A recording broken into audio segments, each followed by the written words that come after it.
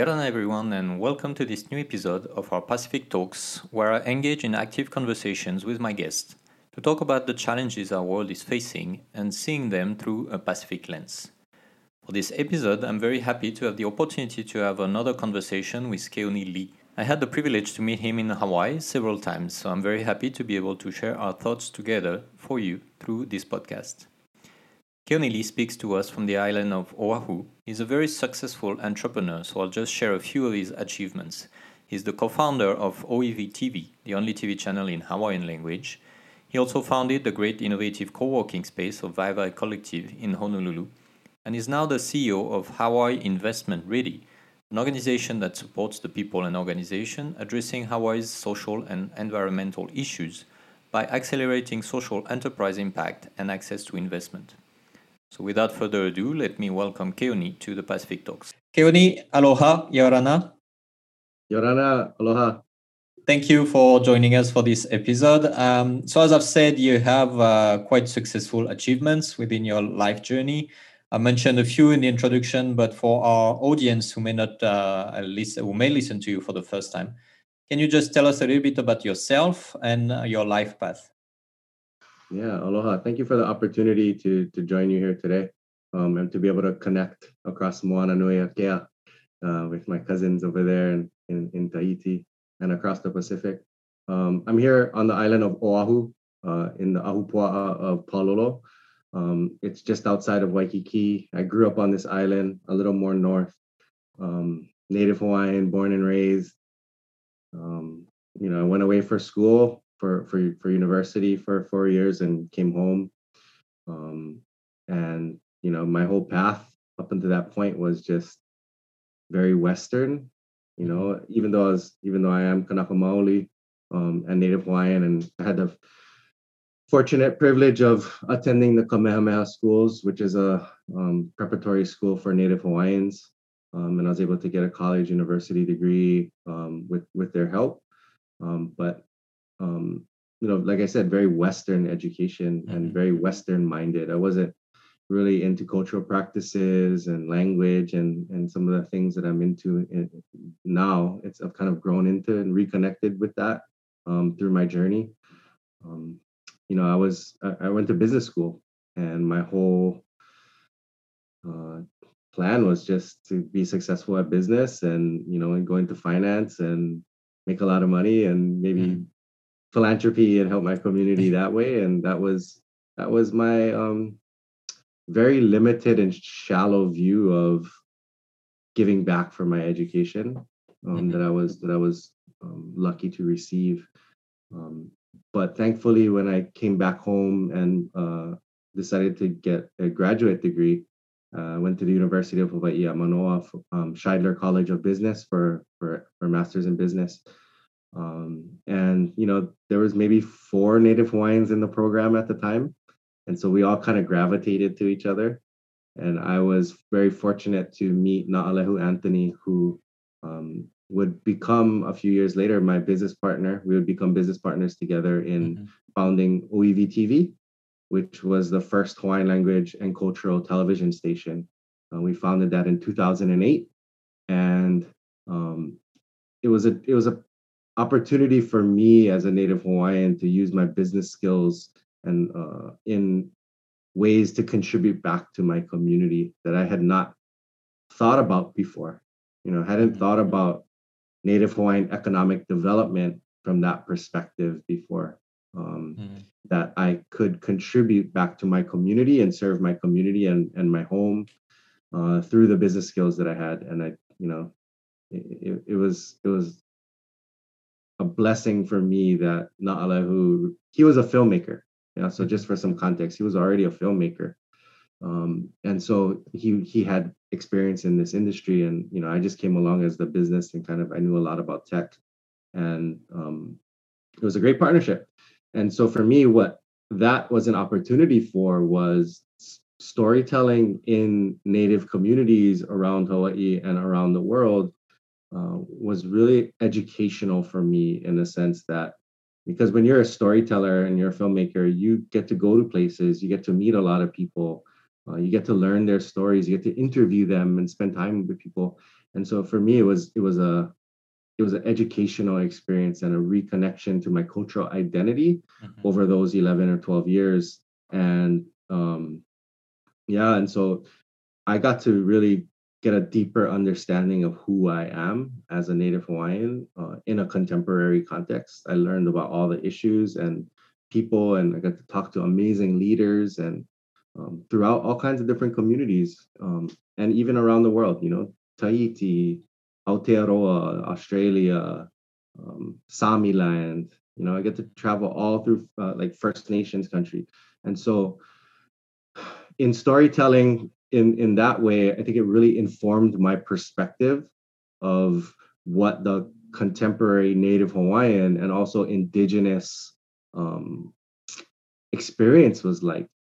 And so now that with with that knowledge and with that experience and with those relationships that I feel very much accountable to. You know, I Mhm. met people, we story told, they taught me a lot, and I feel very responsible and accountable to the things that I've learned and the experiences that I've had to be able to apply it to my work now. Mm. Okay, super interesting. So it's basically stories that reconnected you to your community in a way that is somehow very traditional because the Pacific communities are like very sort of centered around stories and sharing like personal stories, community stories, and that. Yeah, I mean, our culture and our societies are formed around our stories. Mm, And there's so much power and wisdom in those stories, but it's also the relationships, right? Relationships are very important. mm, You know, when we as Native Hawaiians would go to other Native communities, not just in the Pacific but around the world, we have a lot of shared experience. You know, mhm, colonization, westernization, loss, degradation of our cultures and languages, and but then that's the negative frame of it. The positive frame is we're seeing it coming back, and we're mm, seeing the revitalization of our language and culture, and also the recognition that there's a lot of wisdom and practice that can be repurposed in a contemporary context to address contemporary problems and mm, issues. And so I'm very much in the belief now that we have roles to play to bridge Western society and Indigenous society, and find ways to heal that traumatic relationship in ways that can be regenerative for all of us. mm. Interesting. So on you describe yourself, at least on your LinkedIn profile, as passionate about improving the well-being of Hawaii through the creation and scaling of mission-driven enterprises. And I think that's quite interesting regarding what you just told us about your story, because it feels that you grew from like a very standardized view of businesses to a more mission-driven businesses. So how do you think that those mission-driven enterprises and businesses can be the best medium to improve the well-being of your community, and how do you think those standard views that you had in the past fell short into achieving this? Yeah. So when we started OEV TV, I didn't know what a social enterprise was or a mission-driven enterprise was. We started the company. It was a for-profit entity, Mhm. and learned really quickly that our market was too small to be revenue driven. And so we needed grants to offset some of the costs for running the TV station. We were completely independent and privately owned, which is unique in the media and broadcasting space. Most are government funded, but we don't have those kinds of mechanisms here in Hawaii or in the United States for native TV. And so you know, we had to figure out and be very entrepreneurial and innovative in our revenue model, and that included grants. And so, you know, I learned a lot about grant writing and partnerships and sponsorships and other ways to offset the earned revenue for our company. And in 2013, we were invited to participate in the first social enterprise accelerator program in Hawaii. It's called Hawaii Investment Ready. And that's the company I run now today. And so Mhm. that's how I was connected to it. I participated in the first cohort of this accelerator, and it was the first time I learned about social enterprise, and it was the first time I learned about impact investing, and it just really excited me Mm-hmm. because for the first time, what we were doing kind of organically or just naturally with our work. You know, we started a company not to make money. We started a company to revitalize our language and culture, to Mm. empower our community through having control of our own stories and narratives, and that was the whole purpose of the company. But we needed to make it economically viable so that it could sustain itself. And when I learned, oh, that's a social enterprise, Mhm. it was like, oh, there's terms for that. Oh, there's people who support these things. I can get trained up on this. And for me, why I think it's a better way of doing business is because when profit and financial returns are your only measure of success, or are your primary measures of success, which is the case for most traditional businesses, um, a lot of bad things come out of that. You know, Mm. the extractive capitalist system that dominates this planet right now externalizes costs for labor, for environmental destruction or degradation or extraction. It doesn't factor into their equations and their formulas for what success looks like. And when you don't factor in those costs, it gets it ends up in the balance sheet somewhere, right? And but that Mm. balance sheet is our biosphere, and so and our societies, and we're seeing rapid wealth inequality gaps, particularly here in the U.S. and in Hawaii. You know, the fact that some people have over $200 billion in wealth, and so many people around the world are living in poverty. It doesn't make sense to me. And so Mhm. when we look at mission driven organizations and enterprises, um, I feel and I'm committed to scaling them because they make more sense to me as somebody who is Western trained in business, but more importantly as a native Hawaiian, because when you have relationships and are serving others through your work, uh, it's a more resilient business model, and we have proof of that now. When COVID hit last year in Hawaii and everything shut down in March of 2020, in April of 2020, about a month, maybe 6 weeks in, I surveyed the 51 social enterprises that had gone through Hawaii Investment Ready to see how they were doing, and the results were really powerful. You know, here in Hawaii, our economy is very much reliant on tourism. It's one of the primary economic Mhm. drivers. So when that shut down, our economy tanked, right? We had one of the worst economic downfalls out of anywhere in the US because of our reliance on tourism and hospitality. So we saw 25% unemployment, something like that is really, really high. But when I polled our enterprises, 1.4% job loss up until that point. Mm. And what that told me was, one, we're not heavily reliant on tourism, but two, because there was relationships, you know, I would ask the numbers in the survey, but I asked for context of why that was. And what we were seeing was they felt responsible for their employees. So even though it was their number one cost expense, they tried to figure out ways to make it work to keep their employees employed. And because they had strong relationships, because they serve community, these enterprises serve community. When times got tough, the community supported them. Mm. And so this was before any of the federal stimulus came available for small businesses, right? And so nobody knew that there was going to be money to help offset uh, some of the costs for labor to keep jobs. So this was before that, and and so that was great data for us, right? We also saw that about 30%, 35% we're seeing an increase of demand and from customers. We saw another 25% that were pivoting their business models to better serve their community in COVID with the different restrictions. And you know, only 10%, which was like two enterprises, were worried about shutting down. And that was not COVID related. So what that told me, what the survey told me was that these social enterprises are resilient business models.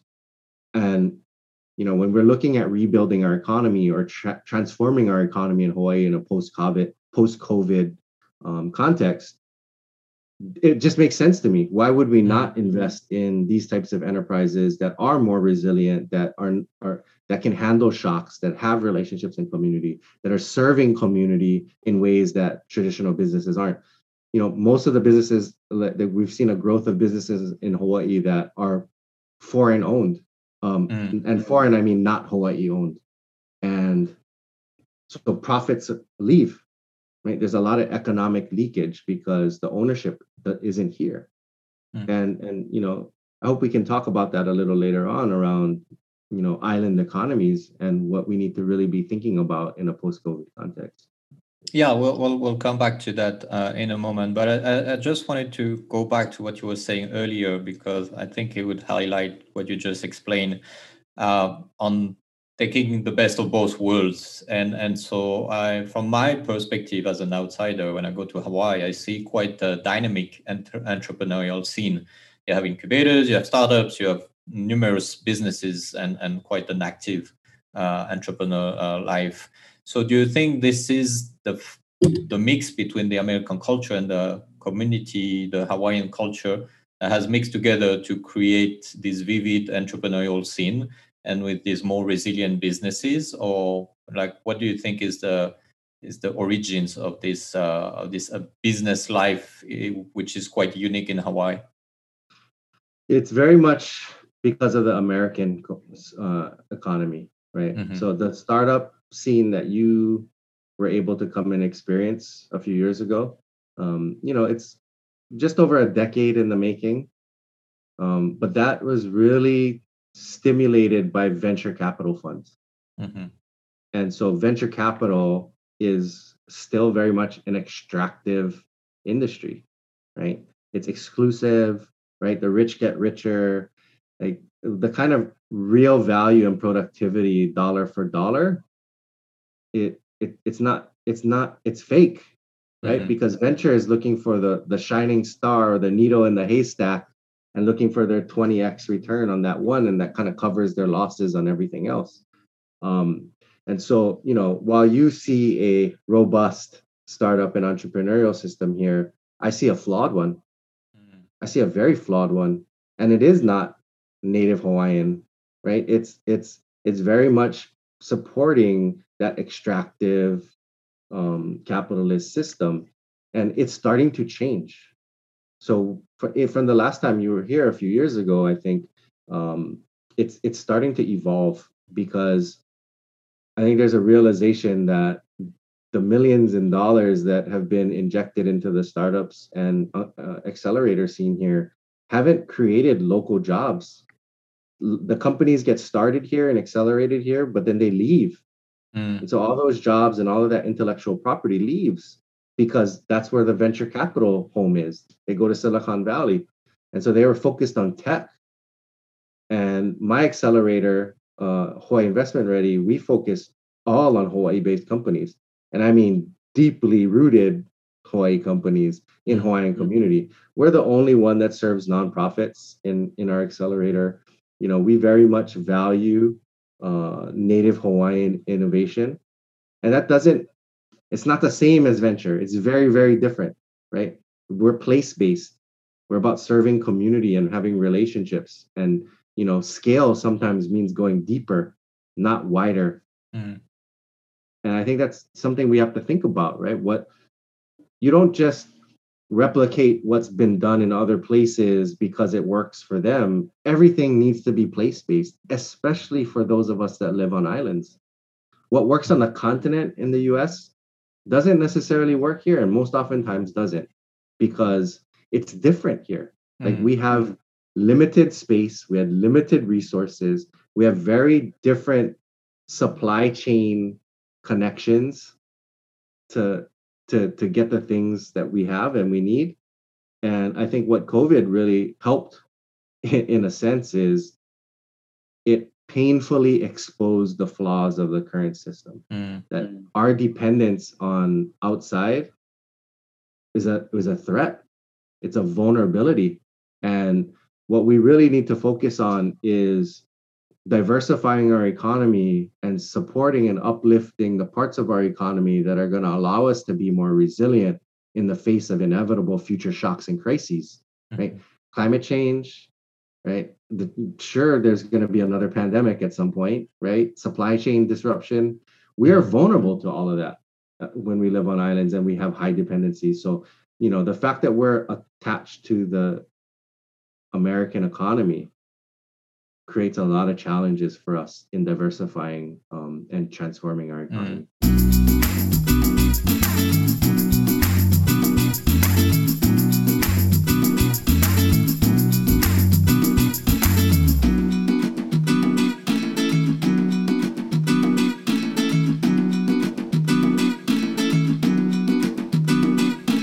Yarana, I'm Philippe, the host of the Pacific Talks and also the founder of Pacific Venture.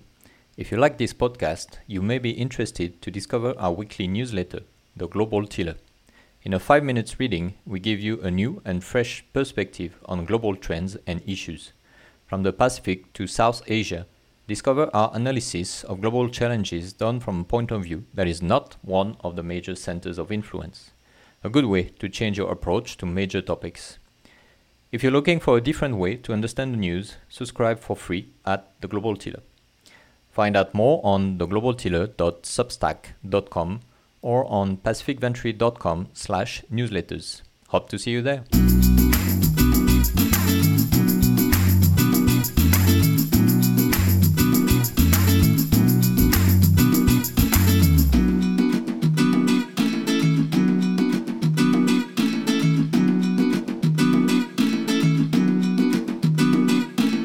That is actually fascinating what you're saying, because a lot of people in other islands in the Pacific, we look up to Hawaii and we're like, wow, look at that. They're so successful. They have like a great economy that managed to build like all those things.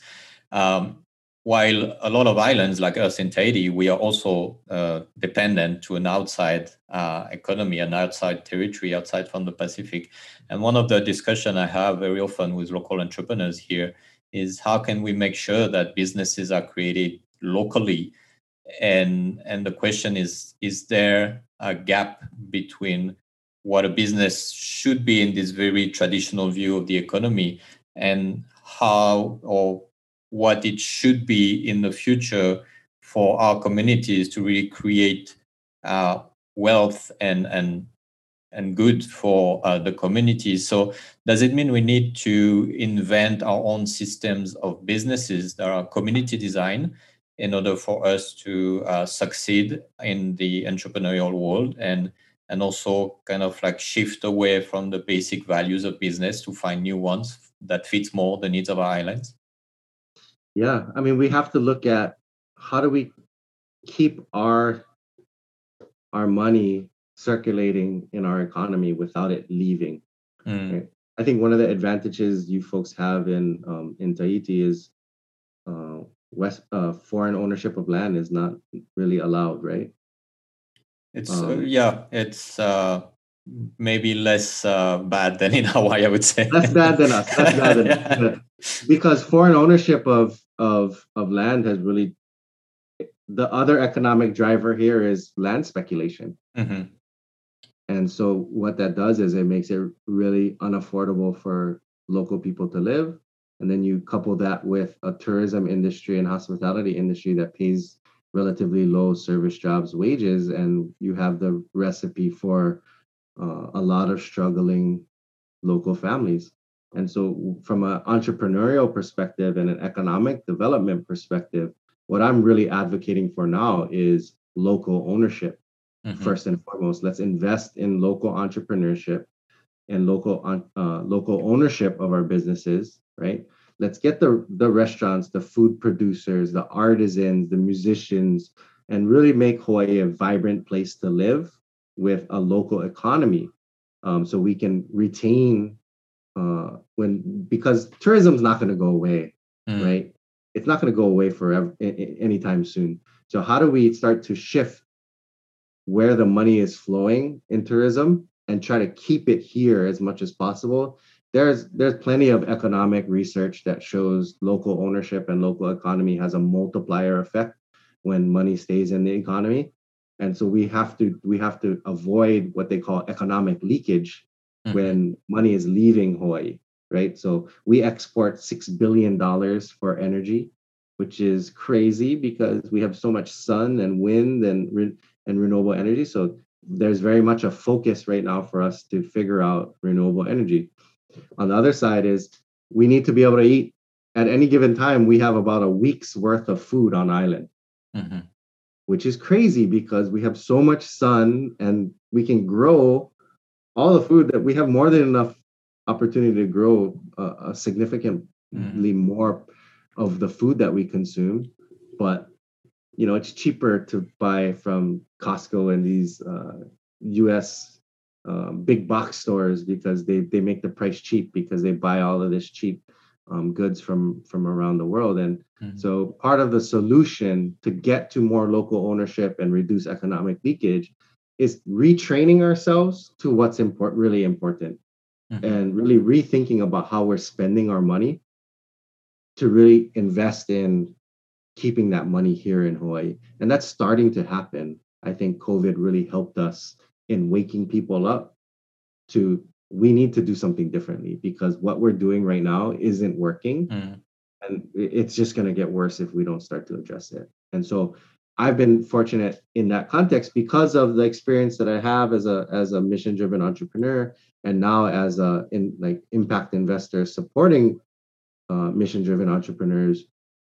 We have an opportunity to share our story and share our experience with the mainstream and starting to help influence economic development policy and innovation more from that mission driven perspective, serving and local economy building.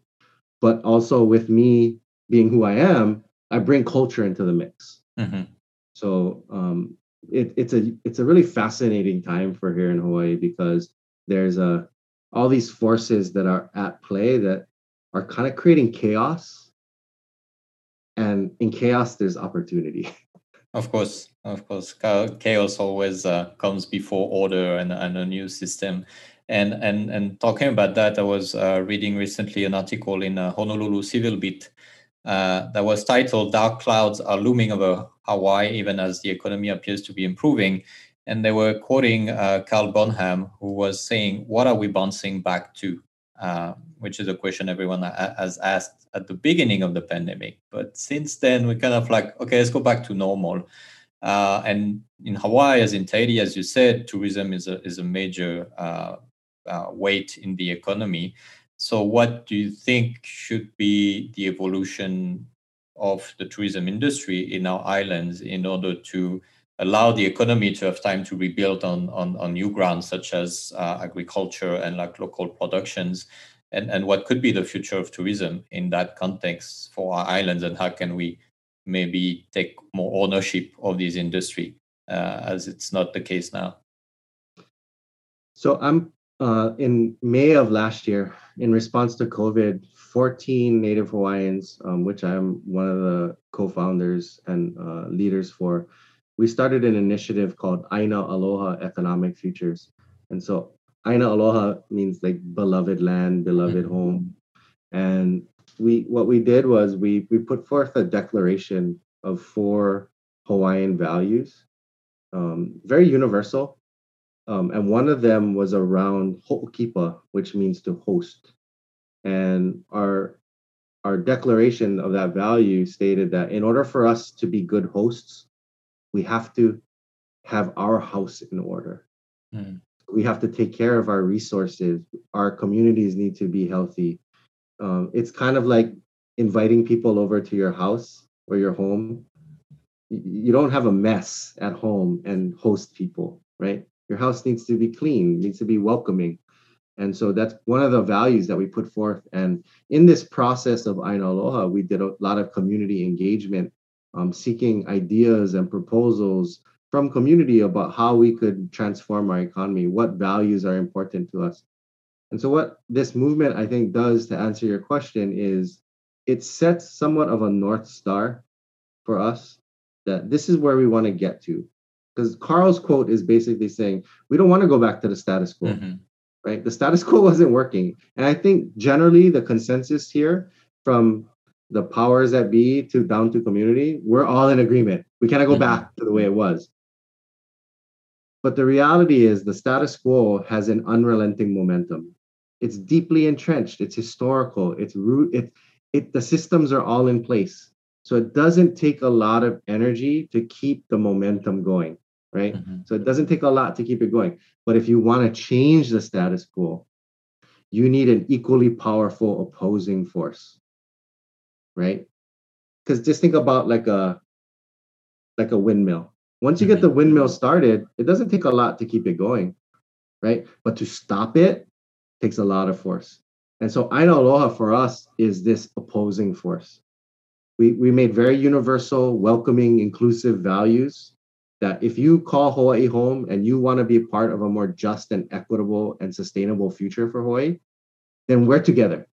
And so it allows communities, different economic classes, different affinity groups to align together around a common vision. And that common vision is being adopted and being supported by different institutions, government agencies, and by thousands and thousands of people who've signed on to our declaration, and like hundreds of volunteers who gave to our community engagement sessions to help us come up with these proposals and policy recommendations. And so what we're building is this social movement of sorts to rally around and connect as many people as we can, all of our efforts and agencies together to work towards this common vision. And to use like a voyaging metaphor in the Pacific. So just imagine the navigator, right? The navigator sees the island and you navigate your va'a based upon the conditions that you face along the way, right? Like you know where you need to go, but today the wind is blowing in this direction, so I got to go this way, right? So the way I look at it is all the organizations and people who've signed on to Aina Aloha are their own va'a, right? Some are big organizations that they go slow and they turn slowly, and then some are smaller organizations like mine that can go really fast. And some days we're going to be going in different directions because that's just the way the conditions that we face have, whether it's our internal policies or the external environment. We may be going in different directions today or for the next few days or a few months. But I know because I signed on to this and to Aina Aloha and you signed on to Aina Aloha, eventually we're going to turn back to each other and we're going to be headed in the same direction.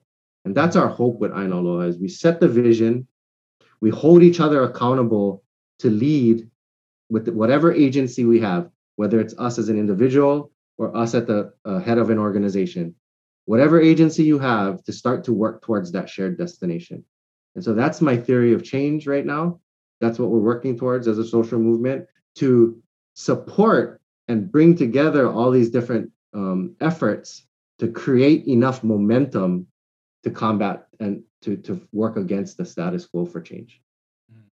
It's great initiative, and I think it's quite inspiring for every other island to get everyone on board, but to be intentional about, okay, what do we want to do? It's not just about saying, oh, we need to do differently, but if no one take the time to think about it, then obviously nothing will happen and we'll get back to normal because the inertia is still there.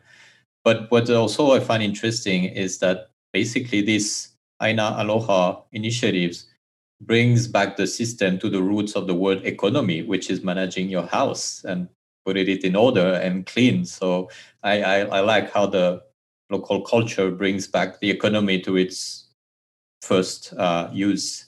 And building on that, I read an article that you yourself wrote on the Honolulu Civil Beat also, where you present 8 principles for the post-COVID reconstruction, and you invite for a shared vision on what Hawaii should become after the pandemic. So could you share with us those 8 principles and how do you think they are key in successing to this goal that you just shared with us? So those 8 principles were not mine. It was something that I had read from Michael Schumann, who's an economics kind of wizard, and I just applied it in a local context for us. And so there's a lot of the things that we had talked about earlier in this call around local ownership, local wealth creation, circulating money in our economy, changing who we think of as an entrepreneur. Right? It doesn't have to just be this tech kind of. So there was so much reliance on tech that it was going to save our economy, but they've been trying to get tech to be part of our economy for 15 years and they haven't worked. It hasn't worked because that works in Silicon Valley. It doesn't work in Hawaii, right? So what is it about here? What are our assets, our unique assets and our unique competitive advantage in a global marketplace? And to me, the thing that we have in the Pacific is our ancestral wisdom and practices. That's that and our natural environment. And we live on islands. So the pressures of change and disruption affect us differently on islands. We feel them more acutely and we feel them earlier because when you live on a continent, the pressures just don't get to you as fast.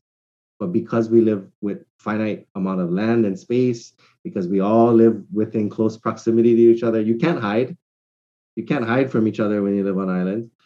And when you look at our ancestral legacy of abundance that we've inherited, you don't start a voyaging practice if you're starving, right? In order to master voyaging, open ocean navigation, traversing the Pacific back and forth 1,000 years ago, you don't develop that skill and mastery and technology and science when you're starving.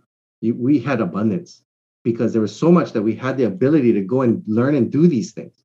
And so when we have been reawakened to that ancestral legacy and realize how much wisdom is embedded in our culture and our language and our practices, and we find ways to repurpose them in a contemporary context, that is the kind of IP that the rest of the world needs from us. So I think the challenge is going to be how do we build a relationship and exchange that's reciprocal and not extractive, right? How can we be laboratories of innovation and experimentation for new ways of economic systems and transactions on islands? Because if we can figure it out on our islands, that IP can be brought into a global context. I firmly believe that, right? And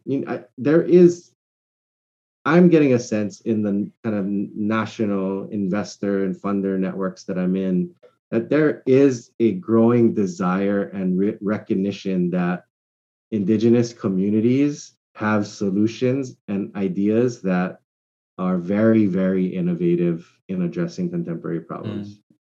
I completely agree. And it kind of made me think about this idea I was starting to think about recently on how to revise globalization, because it's not about stopping it completely, but maybe having a locally based economy according to the needs of the land and of the population and in respect with its culture, and having a globalization that shares ideas, benefits, inspiration, and techniques more than just having like one going there and taking and bringing it back home, which is not globalization. It's more of a centralization towards some center of influences. And so it's all about navigating the ideas more than navigating the people or the goods, which would probably be more beneficial in a more equal way over the world. Well, I think also when looking at tourism, right? You asked that question earlier. This is an opportunity for us to shift tourism. How do we make tourism and tourists that come here want to come here for the learning and the experience with our culture and our natural resources and that ancestral wisdom, instead of coming here for a cheap American vacation, right? We were at 10 million visitors a year in 2019. That's crazy. And and I think when we saw when there were no tourists here, it was amazing. It was the first time I surfed Waikiki in 20 years because there was no tourists.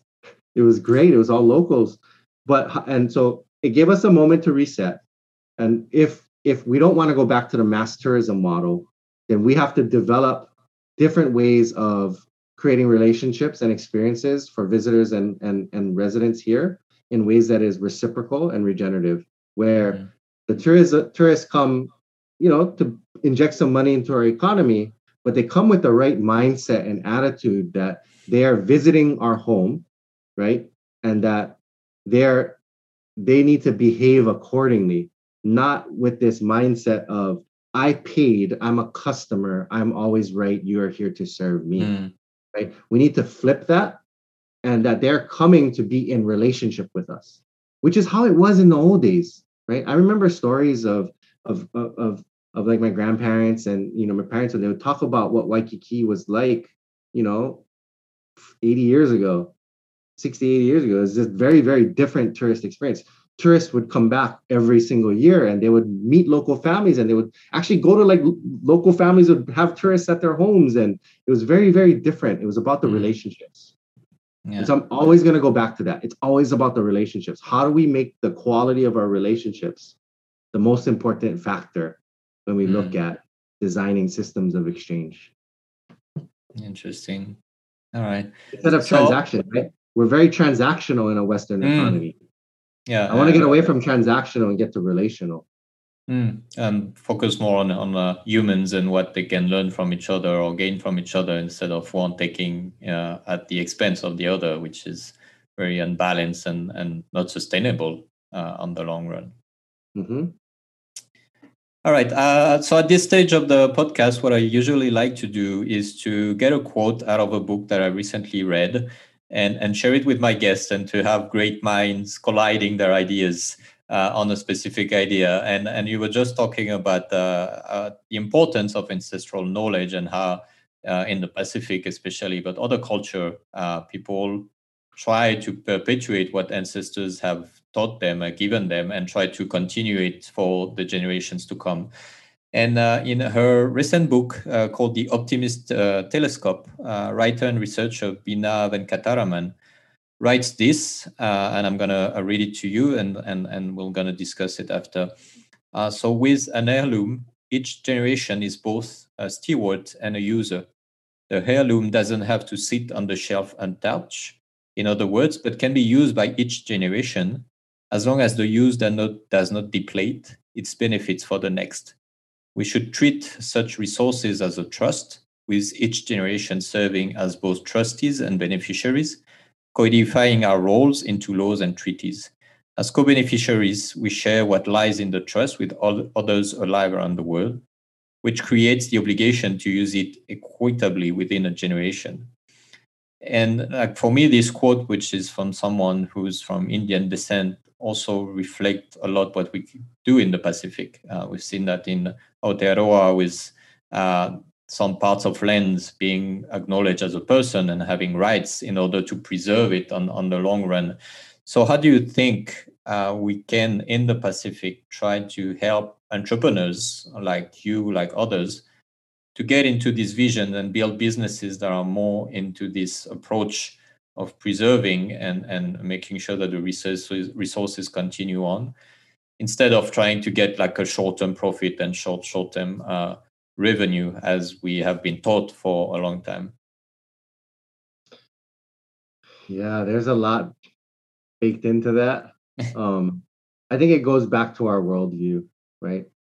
The worldview of the extractive economy is about profit maximization at all costs, and we're seeing the effects of that. And I think for us that live on islands, our worldview was biocentric, right? Mhm. We are part of a living web of systems, and that we need to find balance and be in right relationship with all of those different relationships, all those systems, right? Whether it's our natural resources, our elements, our spiritual, our human, and find balance and be in the kinds of relationships that are not extractive.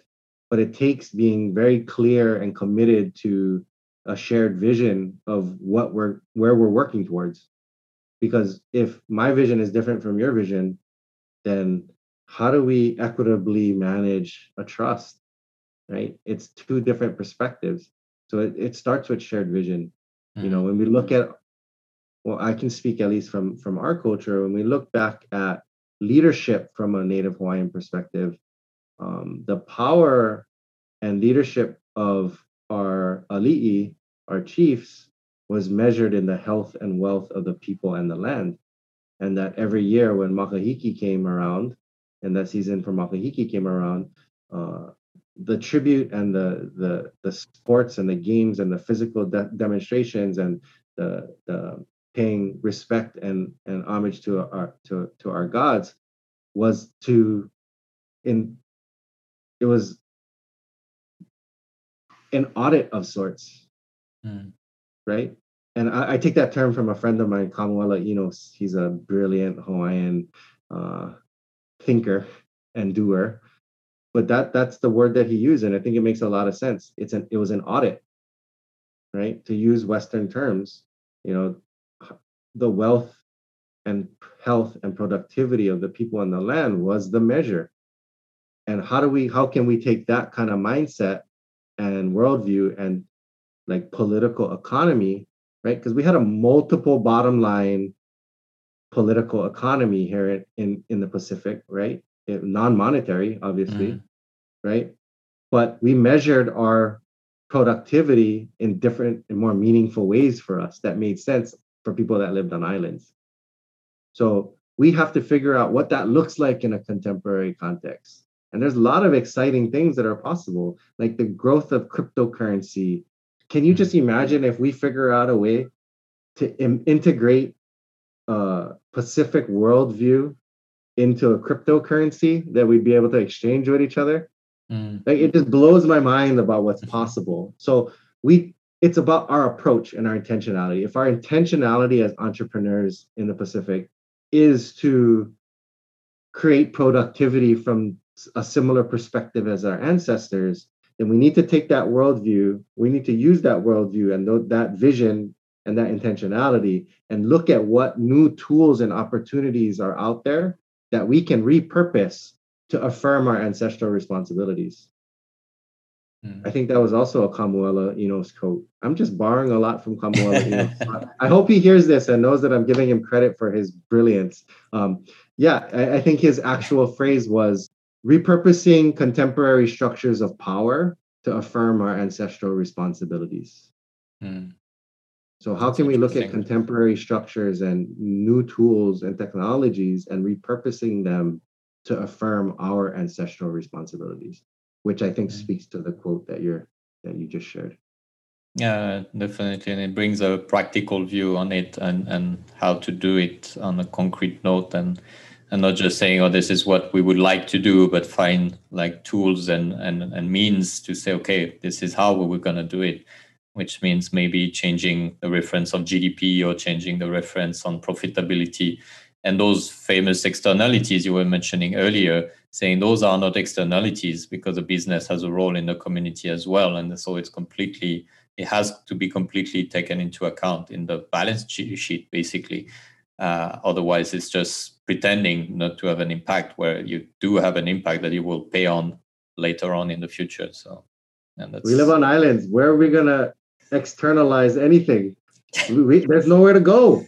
So we have to make it context and place-based for us. And that's the exciting thing. And, that's why relationships like this with you and others across the Pacific is important for us to have these conversations and share our innovations with each other.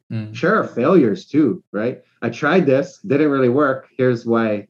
And so we can work together to figure it out because, we share a lot of history, we share a lot of culture, and we share a lot of the challenges and opportunities in figuring this out. Definitely. Well, that leads to my last question for you perfectly.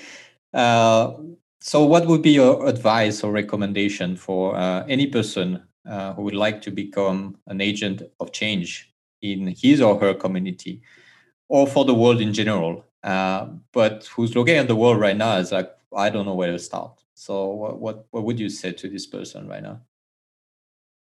I think for me, what activated it was this recognition that I am here alive right now in this moment of time as part of a continuum of genealogy. That my ancestors, the things that they did, they struggled, they succeeded, they failed, they learned from, built upon each other over time to put me where I am today. And that I have that same responsibility to future generations.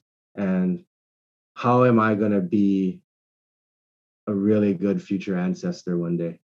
Mm. And that realization that it's not just about me and my choices and what I do, there are consequences and implications for this continuum of genealogy. And if you can see yourself in that continuum, then you have a responsibility to build off of what came before you and steward what came before you and hand it off and make it better for those to come. Awesome. Well, that's a perfect way to end this, and inviting everyone to think about their own role and how to play in this new world that we've been thrown in after the pandemic. So there's a lot of challenges to come. Kehoni, mahalo nui loa for your time. Thank you for sharing your ideas with us and your thoughts, and thank you for all your mission-driven actions in Hawaii. And I hope it will bring the best for these islands and the Pacific in general. It's really good seeing you again. Thank you for this opportunity. Hope you're well. And yeah, thank you. Thank you.